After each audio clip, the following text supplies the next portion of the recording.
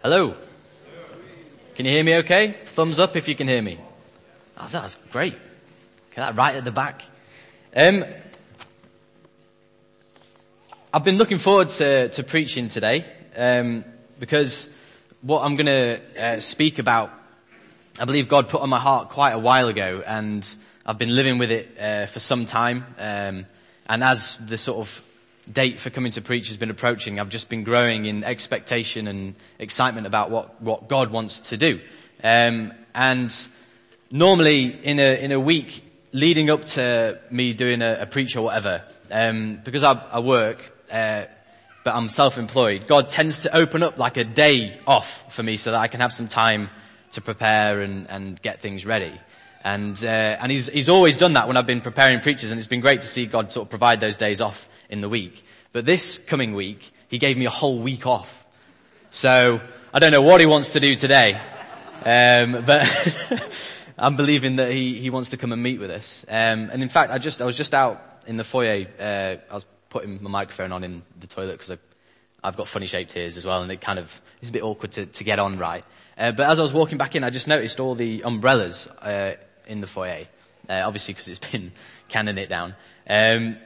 And I just felt stirred just then that I was thankful that the umbrellas were left in the foyer, because I do feel that God just wants to meet with us today. And you know, when you go out in the rain, first thing you want to do is get your umbrella up, kind of cover up, make sure you stay dry.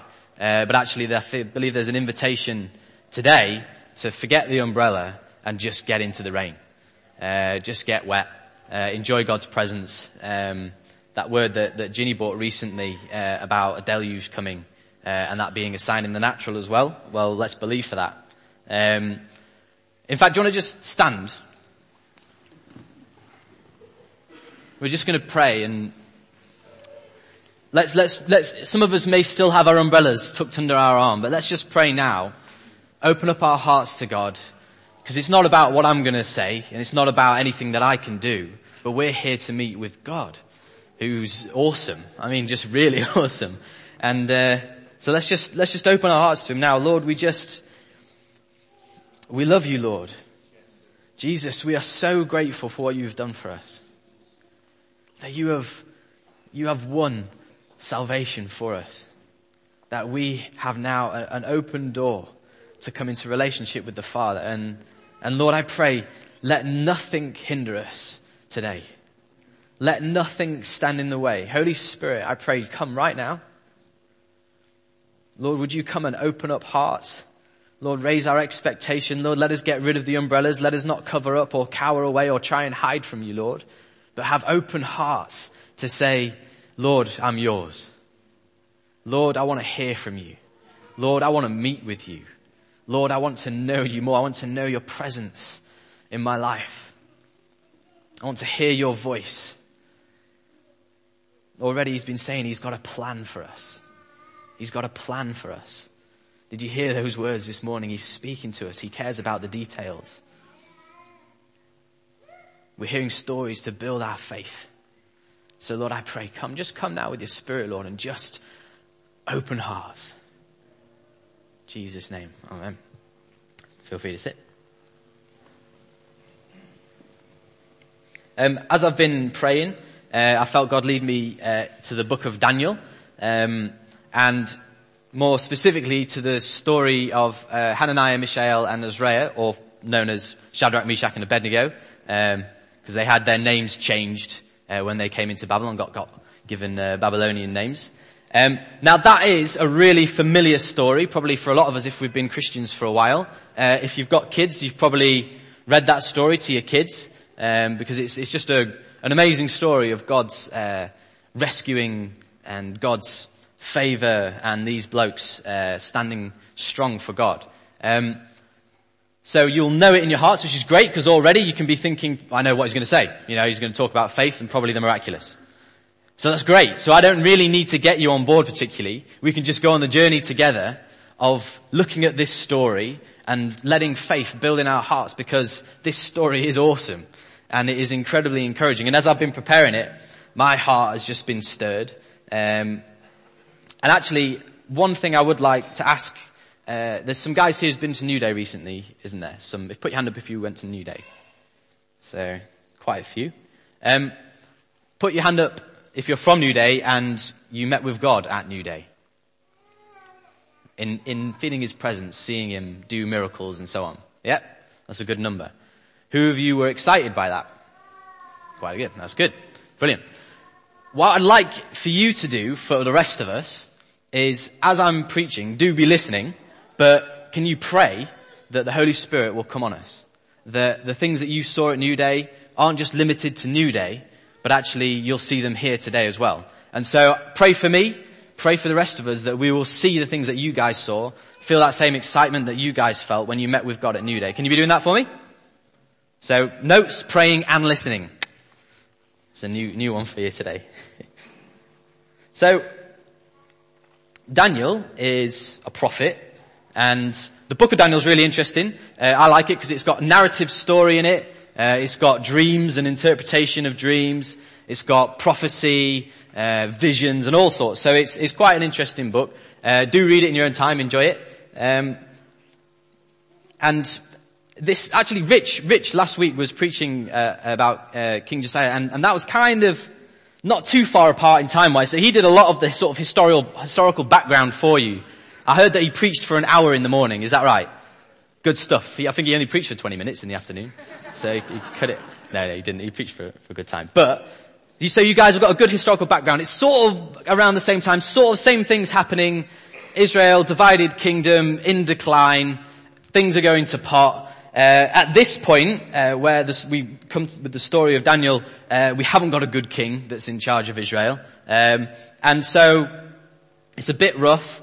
And what we see is King Nebuchadnezzar, he comes, does some fighting, takes some stuff from the temple, and also takes away some people, some blokes, and brings them to where he lives, and basically says, you're gonna now be in my service. You're going to be captives in this nation and you're going to work for me. So they didn't have much choice about it. And Daniel is one of those guys. And he gets put into like a little group, with Hananiah, Mishael and Azariah.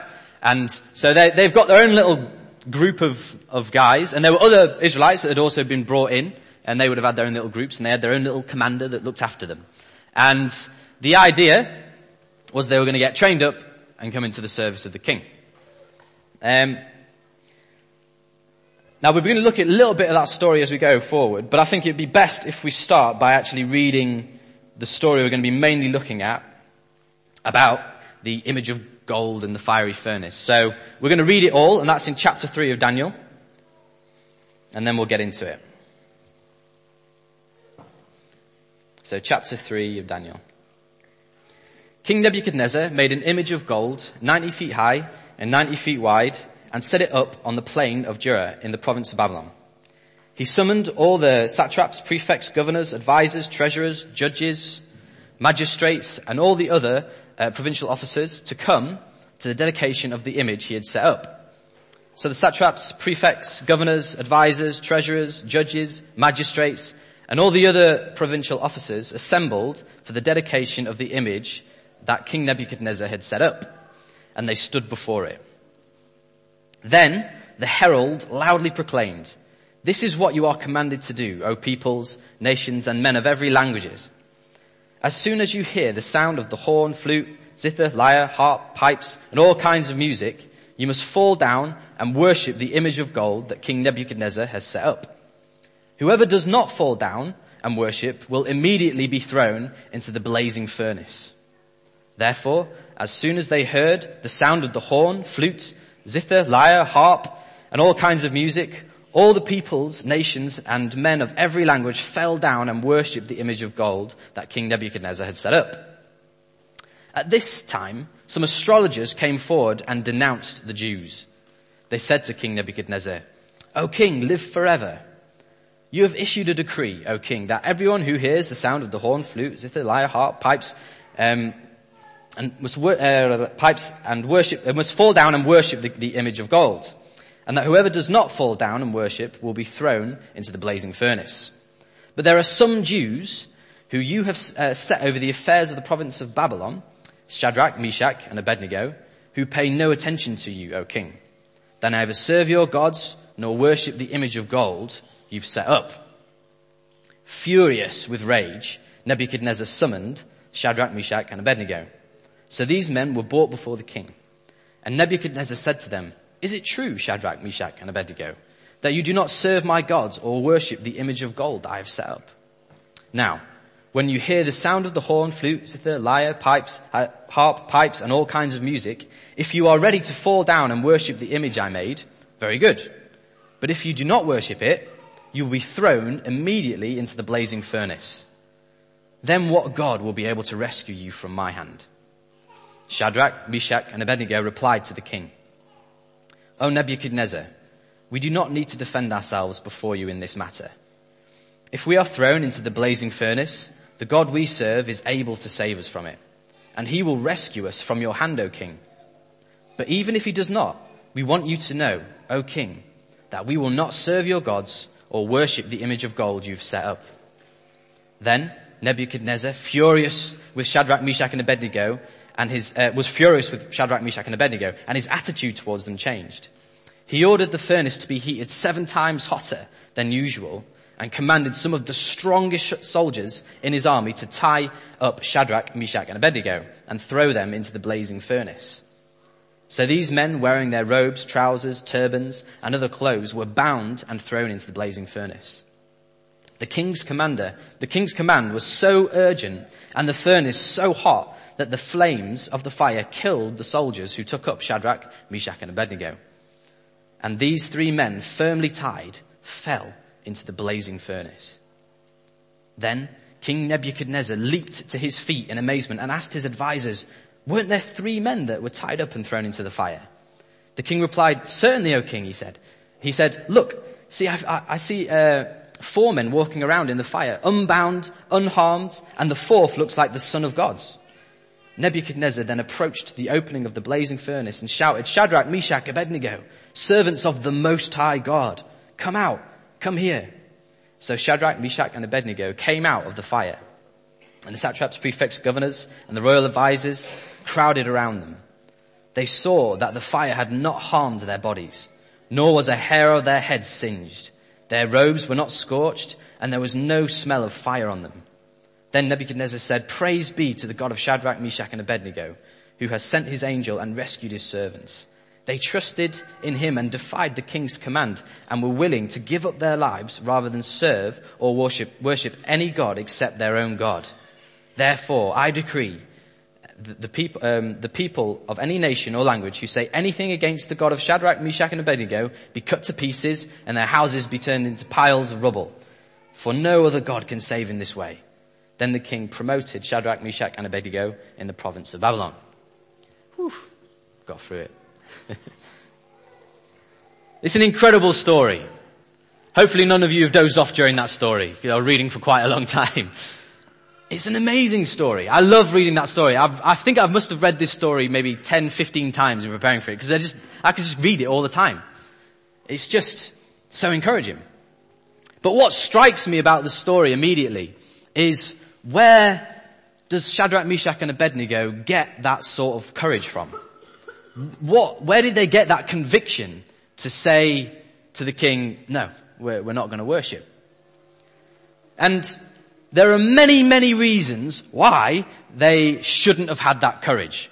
Because, well, we already seen in this story, King Nebuchadnezzar was harsh. And if things didn't go his way, if you weren't going to do what he wanted, his punishments were really severe. It's not sort of go to prison for a bit, it's die. And it's not just die, it's I'm going to find creative and really mean, horrible ways to kill you. So, in chapter 2 we see that actually, he's had a dream and he wants it to be interpreted. And rather than encouraging his, wise men and so on, "You guys, you can do it. You can interpret." He says, "If you don't do it, I'm going to kill you.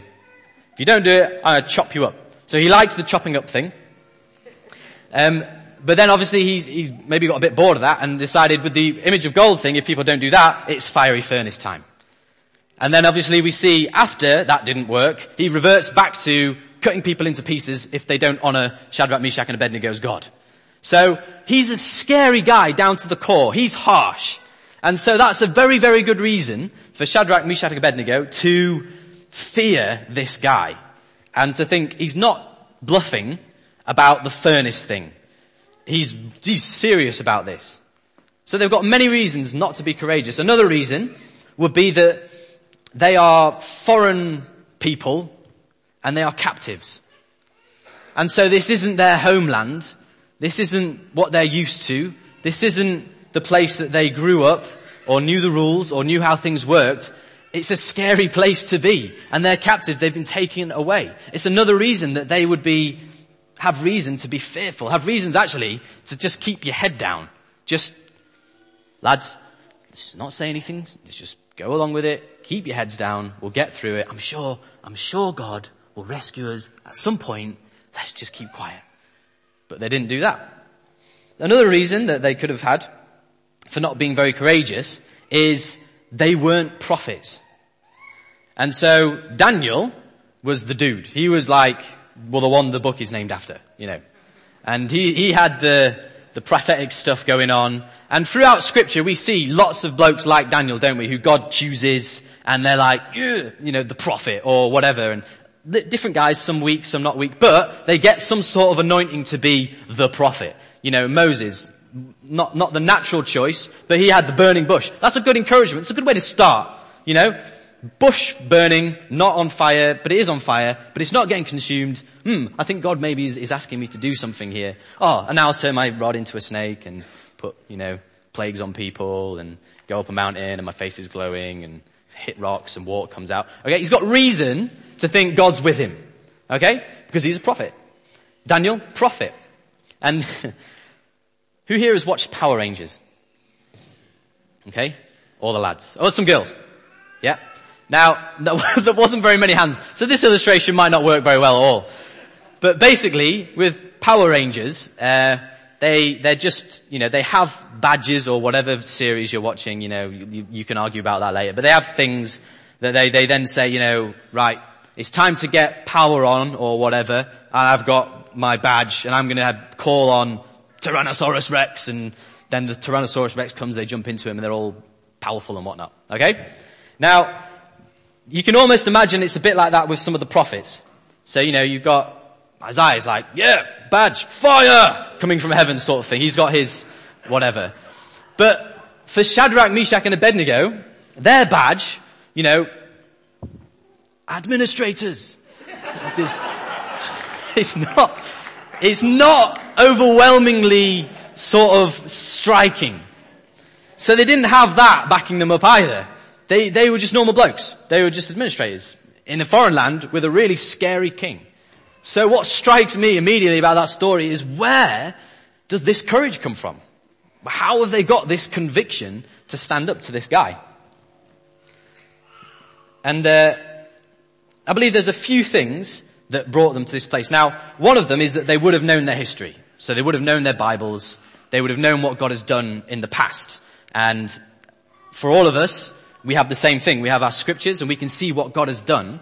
And that can build faith, that can give us courage, that our God is faithful, He's powerful, He's almighty, He's good, and we can see that. So they would have had that, they would have had knowledge of what God has done. But I don't think that is necessarily, it's part of it, but I don't think that's necessarily what brought them to that place of faith.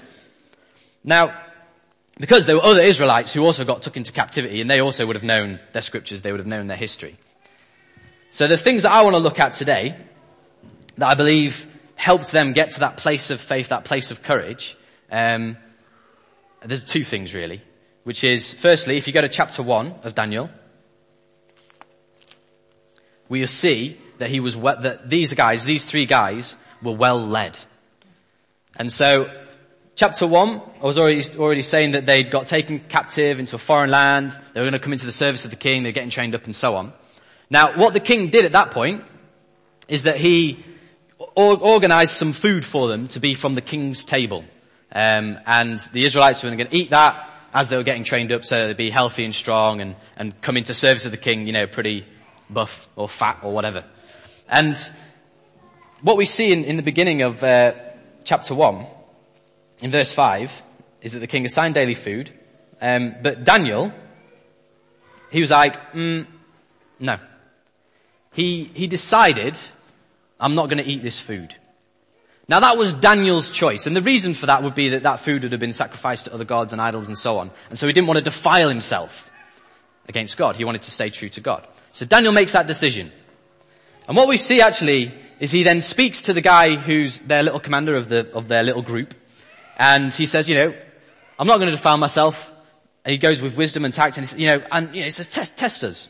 I know you probably get in trouble, so just do a 10-day trial. 10 veggie day trial. Anyone on a diet at the moment? You can try that one. 10 veggie day trial. And he goes to them. But he kind of inadvertently includes Shadrach, Meshach and Abednego, or Hananiah, Mishael and Azariah. And, he says, test me and these guys. And at this point, they had a choice. Because it wasn't their sort of idea to do this. It was Daniel's idea. And they had a choice because they would have looked at some of the other Israelites and gone, well, they're eating the king's food and drinking the nice wine and so on. In fact, Daniel, you can have your veggie diet and we'll go with the thing. Please don't include us with this guy. But they don't. Instead, they obviously have seen something in Daniel and they've said, well, they didn't say it, we don't know that they said it, but they went along with it. And they were tested along with Daniel. And so what we see is they saw something of God, something of leadership in Daniel, and trusted him, and went with it. And what's amazing about that is that then they are taught by Daniel that God is faithful. Because after this 10-day veggie trial, they come out looking better, fatter, stronger than any of the other guys who'd been eating off the king's table. And so they were learning from Daniel because they'd seen him test their faith. And here at City Church, we also have a leader called Daniel. He's not here at the moment. I was going to get him up and pat him on the head and show you him. But he's our lead elder. And he is a guy who God has anointed, who God has chosen to lead us as a church. And like Hananiah, Mishael and Azariah, they committed themselves to follow where Daniel was leading. I want to encourage us as we move forward that actually when Dan leads out in something, when Dan says we're going for something, when Dan shares vision like he has done recently about us moving into different congregations and so on, our response could be, well, let's see what, leave that and see what happens. I'm not really going to attach myself to that just in case it all goes wrong. Then I can say, well, I was never really on board with that anyway, and look, see, it went wrong and I told you so. Actually, we want to be like these three guys and go with it. Go with it with all our hearts to get behind Dan. Because part of learning faith, part of learning what it is to trust God and to see him move is to get behind leaders who are leading us in steps of faith. Because then we see him be faithful. And as a church, we've got testimonies of that, haven't we? Because we're standing in one of them. This building. Leaders said, we're going for it. Church was like, okay. We went for it, and now we're here. God provided. We learned something there about faith. We learned something there about trusting God. And just like these three, we want to trust our leaders. We want to go with them. Not just a bit, but with all our hearts. We want to say, yeah, we're with you. We're in. We're going for it.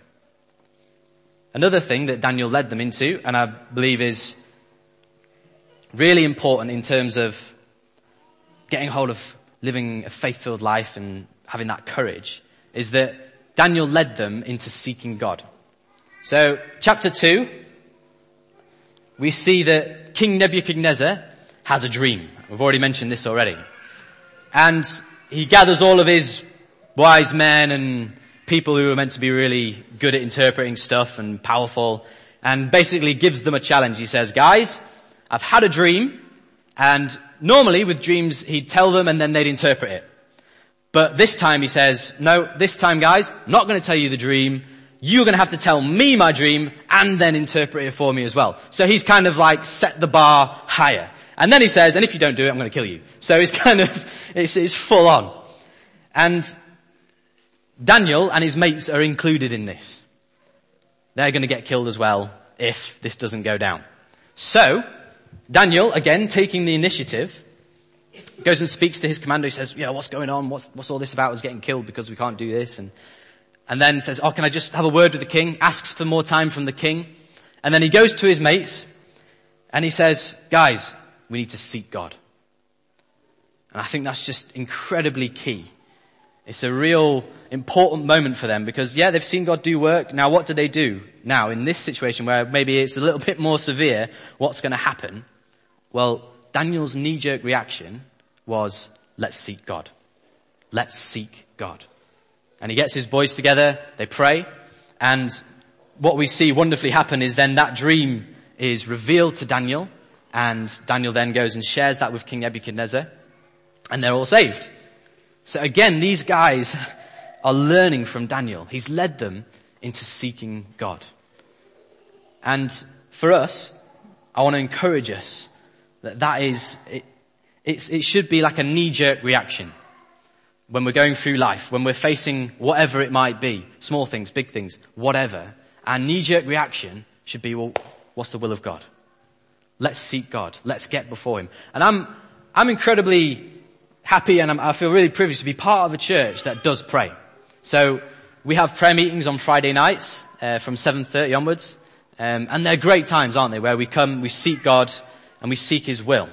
Now I want to encourage you in that. Please do come to those prayer meetings. They're reasonably well attended, but we could have more people. Come and pray. Come and seek God. Come and seek His will. Come and hear other people praying. Hear other people's faith. Hear where Dan is leading when he's praying out. Let that begin to stir things in your heart. But don't fall into a routine. With these guys, it was kind of, well, we need to pray right now. And so he gets his boys, and there's only 4 of them, and they have like a prayer meeting and they're seeking God. I want to encourage you. Knee-jerk reaction. Pray. Pray on your own if you have to, if you can't get anyone else. But you know what? Ring people up if you're facing things and put it before God together and believe for it. Because He's faithful, because He is the Almighty One. He is the Sovereign One who is going to answer prayer, who's going to lead us into His will. So pray with your families, pray with your kids, pray with your wife, pray with each other. Make it a habit. Don't get stuck in a routine, but seek God in all things. And I believe that was one of the key things that brought these 3 guys to the place where they were when they faced Nebuchadnezzar. And when they do face Nebuchadnezzar, it's crunch time for them because Daniel's not there. So these other times, Daniel has been there and he's the one who's kind of taken the initiative. And he said, right, let's do this or let's do that. Let's pray, let's seek God. He's the one that got the interpretation of the dream. He's the one that had the idea for the veggie test. And God answered. And so they were led by Daniel in that. But this time, they're on their own. And it really is crunch time for them. But what we see them do is be faithful to God. They're faithful to God. And the training that they got in following Dan's lead, in seeking God, had done something in them where they were changed men. They believed God. They weren't going to settle for second best, but they were going to go after God with all their heart. And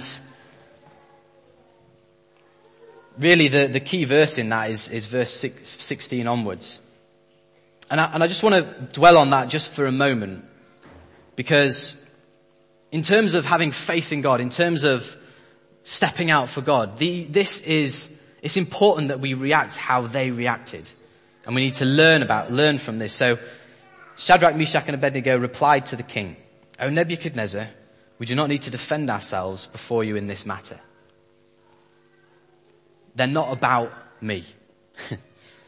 They're not about me. The temptation can be, we've seen God move, right, get a bit of pride. Right, now King Nebuchadnezzar, test us, bring it on. God's good, but whatever. Well, they're saying, no, we don't need to defend ourselves in this matter. They're not full of pride. They're not full of arrogance. They're not coming to the king to try and be aggressive towards him and win an argument. They're just coming before him and saying, listen, we don't need to defend ourselves before you in this matter.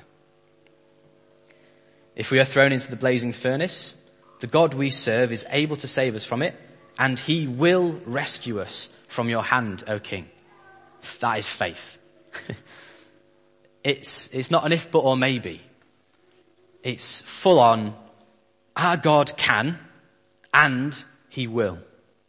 Our God can, and he will. Got a massive bunch of faith. But they follow it up, and they say, but even if he doesn't, we want you to know, O king. But even if he does not, we want you to know, O king, that we will not serve your gods or worship the image of gold you have set up. That's a key thing to get hold of. And I think Dan actually was preaching recently, and I think I caught a phrase from him, sort of paraphrasing. He may not have said this, I may have made it up. But as Christians, we're called to faithfulness, and God handles the results. These guys had got hold, not of a faith like we can sometimes think of it, which is, oh, everything will be alright. That's faith. No, that's not faith. Or faith that says, God is good, everything we do will be victorious. That's not faith. These guys have got hold of what faith was, of what they could do to trust in God, which was, we seek his will. Whatever he does, that is right. Whatever happens, we put our trust in him. And they were very aware that that moment was life and death. Even if he doesn't save us, they were well aware that at this point they could die. But they have faith. Now very often, what can happen with us is that we can kind of flip that statement round and start with but what if God doesn't? We can start with, but even if he doesn't. Well, no, we want to start from a position of faith. Some of the thought process that can come in that we really want to deal with and get rid of. Attitudes that would say, and we all struggle with this, when it comes to crunch time, all these things can go through our heads, which is, well, let's not get carried away. That sort of British sensibility. Let's not get carried away. And that can come in and that can squash faith. Another thing that can come in and squash faith is, well, God's sovereign. If he wanted to do it, I'm sure he'd do it anyway. Why does he need me? Kind of deferring the faith. God's almighty, let him handle it. And I'll just I don't need to do this. But that's not faith. That is something else that squashes faith. Another thing that can squash faith is an attitude of disappointment. So last time I tried this, or last time I stepped out, or last time I prayed, or whatever it is, nothing happened. And that can be sort of our knee-jerk reaction to situations where we're called to react in faith. But nothing happened last time. That's not how Shadrach, Meshach, and Abednego responded. They were like, even if he doesn't, we believe God. We want to rebuke those ways of thinking because they come in and they squash faith. We want to be like these three who stand before the king, just normal blokes, administrators, normal jobs, but they're trusting God. They've seen God work and they're saying, yes, we believe God. And some of the things that I felt God impress on me in terms of responding today, one of the things that I felt is that he just wanted to remind us that, because quite often, and this is what maybe many of the other Israelites did who were captives in Babylon, which was they look at things that happened in the past in the Bible and say, well, maybe that was for them, but this isn't really for us. And I want to encourage us that we've got this story, which is a long time ago. This story happened a long time ago. And during that time, God had his chosen people and was moving through his chosen people, Israel. But now, Jesus has come. And no longer are stories like this limited to the people of God or to Israel or to things that happened in the past. But because of Jesus, we are all now included in the people of God, which means we can have experiences like this. That means we're going to face persecution. It means we're going to face trials and suffering. And in preparing this, I've spent a lot of time praying for our brothers and sisters in different parts of the world who are suffering at the moment. And the stories that we hear about them at the moment, and mainly through the media, is that they're getting killed for their faith. And if many of you know Hebrews 11, and near the end of Hebrews 11, it's talking about people who go through persecution. It says the world is not worthy of them. And that's true for our brothers and sisters who are dying across the world. But I know in my heart that not only are people dying for Christ in different parts of the world, but God is also saving many. God is also doing things like this story that we may never even hear about because it won't be mediaized, it won't be brought forward, but God is faithful. God will be saving people. And as Christians, as those who are in Christ, who've been brought into this kingdom of God, we can expect stories like this. But even if the things that we are maybe hoping for or believing for don't happen, we can put our trust in God. Because the world is not worthy of us if we're to die for him. Because those famous words, to live is Christ, to die is gain, that Paul said. We live for Christ. He's the only one worth going after. Stories like this are true, and I can't tell you any from our friends who are in the media at the moment, but I can tell you a story of somebody who I've come into contact with, who's it's their husband, so it's kind of a deferred story. But while we were in India, we met this girl who, she was an amazing woman. She loved God. When we were doing lots of Bible training, she came along to the Bible training. She was really seeking after God. But she really wanted a equally vigorous man of God. Like she wanted to reach unreached people groups. She wanted to preach the gospel. She loved the word. And she didn't want to settle for a husband that was kind of mediocre. So she'd had a few offers, but she'd turned them down. And she wanted, proper going for it husband. And so she got one.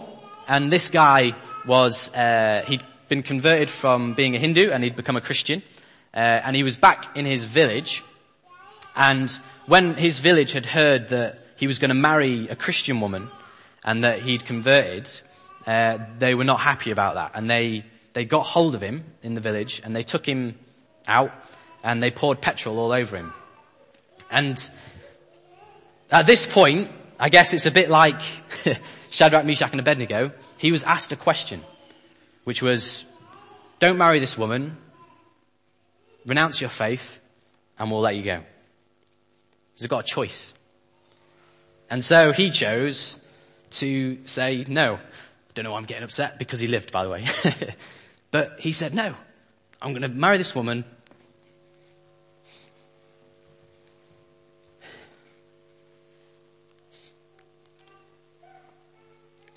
I'm going to go for God. And so they then tried to set him on fire. And everything they used, lighters, matches, whatever, it just wouldn't set him on fire. And God rescued him. It's been a long journey preparing this sermon. God is worthy of following. God is mighty. And friends, this city needs God. And we serve a miraculous God who is faithful, who throughout the ages has been faithful. And he remains faithful. And we're called to be like Shadrach, Meshach and Abednego. Just normal people. Normal jobs. Normal lives. But with a supernatural, awesome God. Friends, many of us have turned our back on living faith-filled lives. Out of fear, out of whatever. Maybe not trusting God. Maybe not knowing what to do. But the call today is that we get to serve the God of Shadrach, Meshach and Abednego. Which means we can have stories like that. And I believe that in preparing this, some of the things that I felt God wanted to do, even this morning, were to take us to that place of faith, because it is the next chapter and so on. We've had so many things leading us up to this point. Remember Mark's words, we don't want to go anywhere without the presence of God. I feel the presence of God is going to come on us this morning.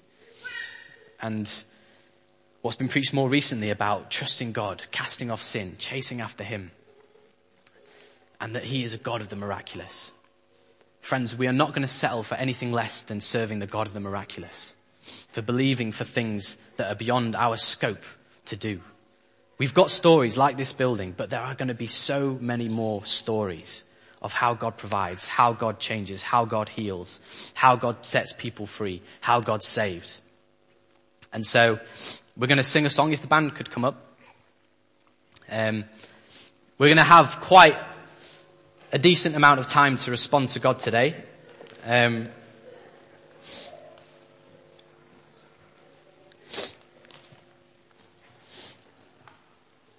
Just like it's been raining today, I'm believing that God is wanting to come and pour his Spirit out on us.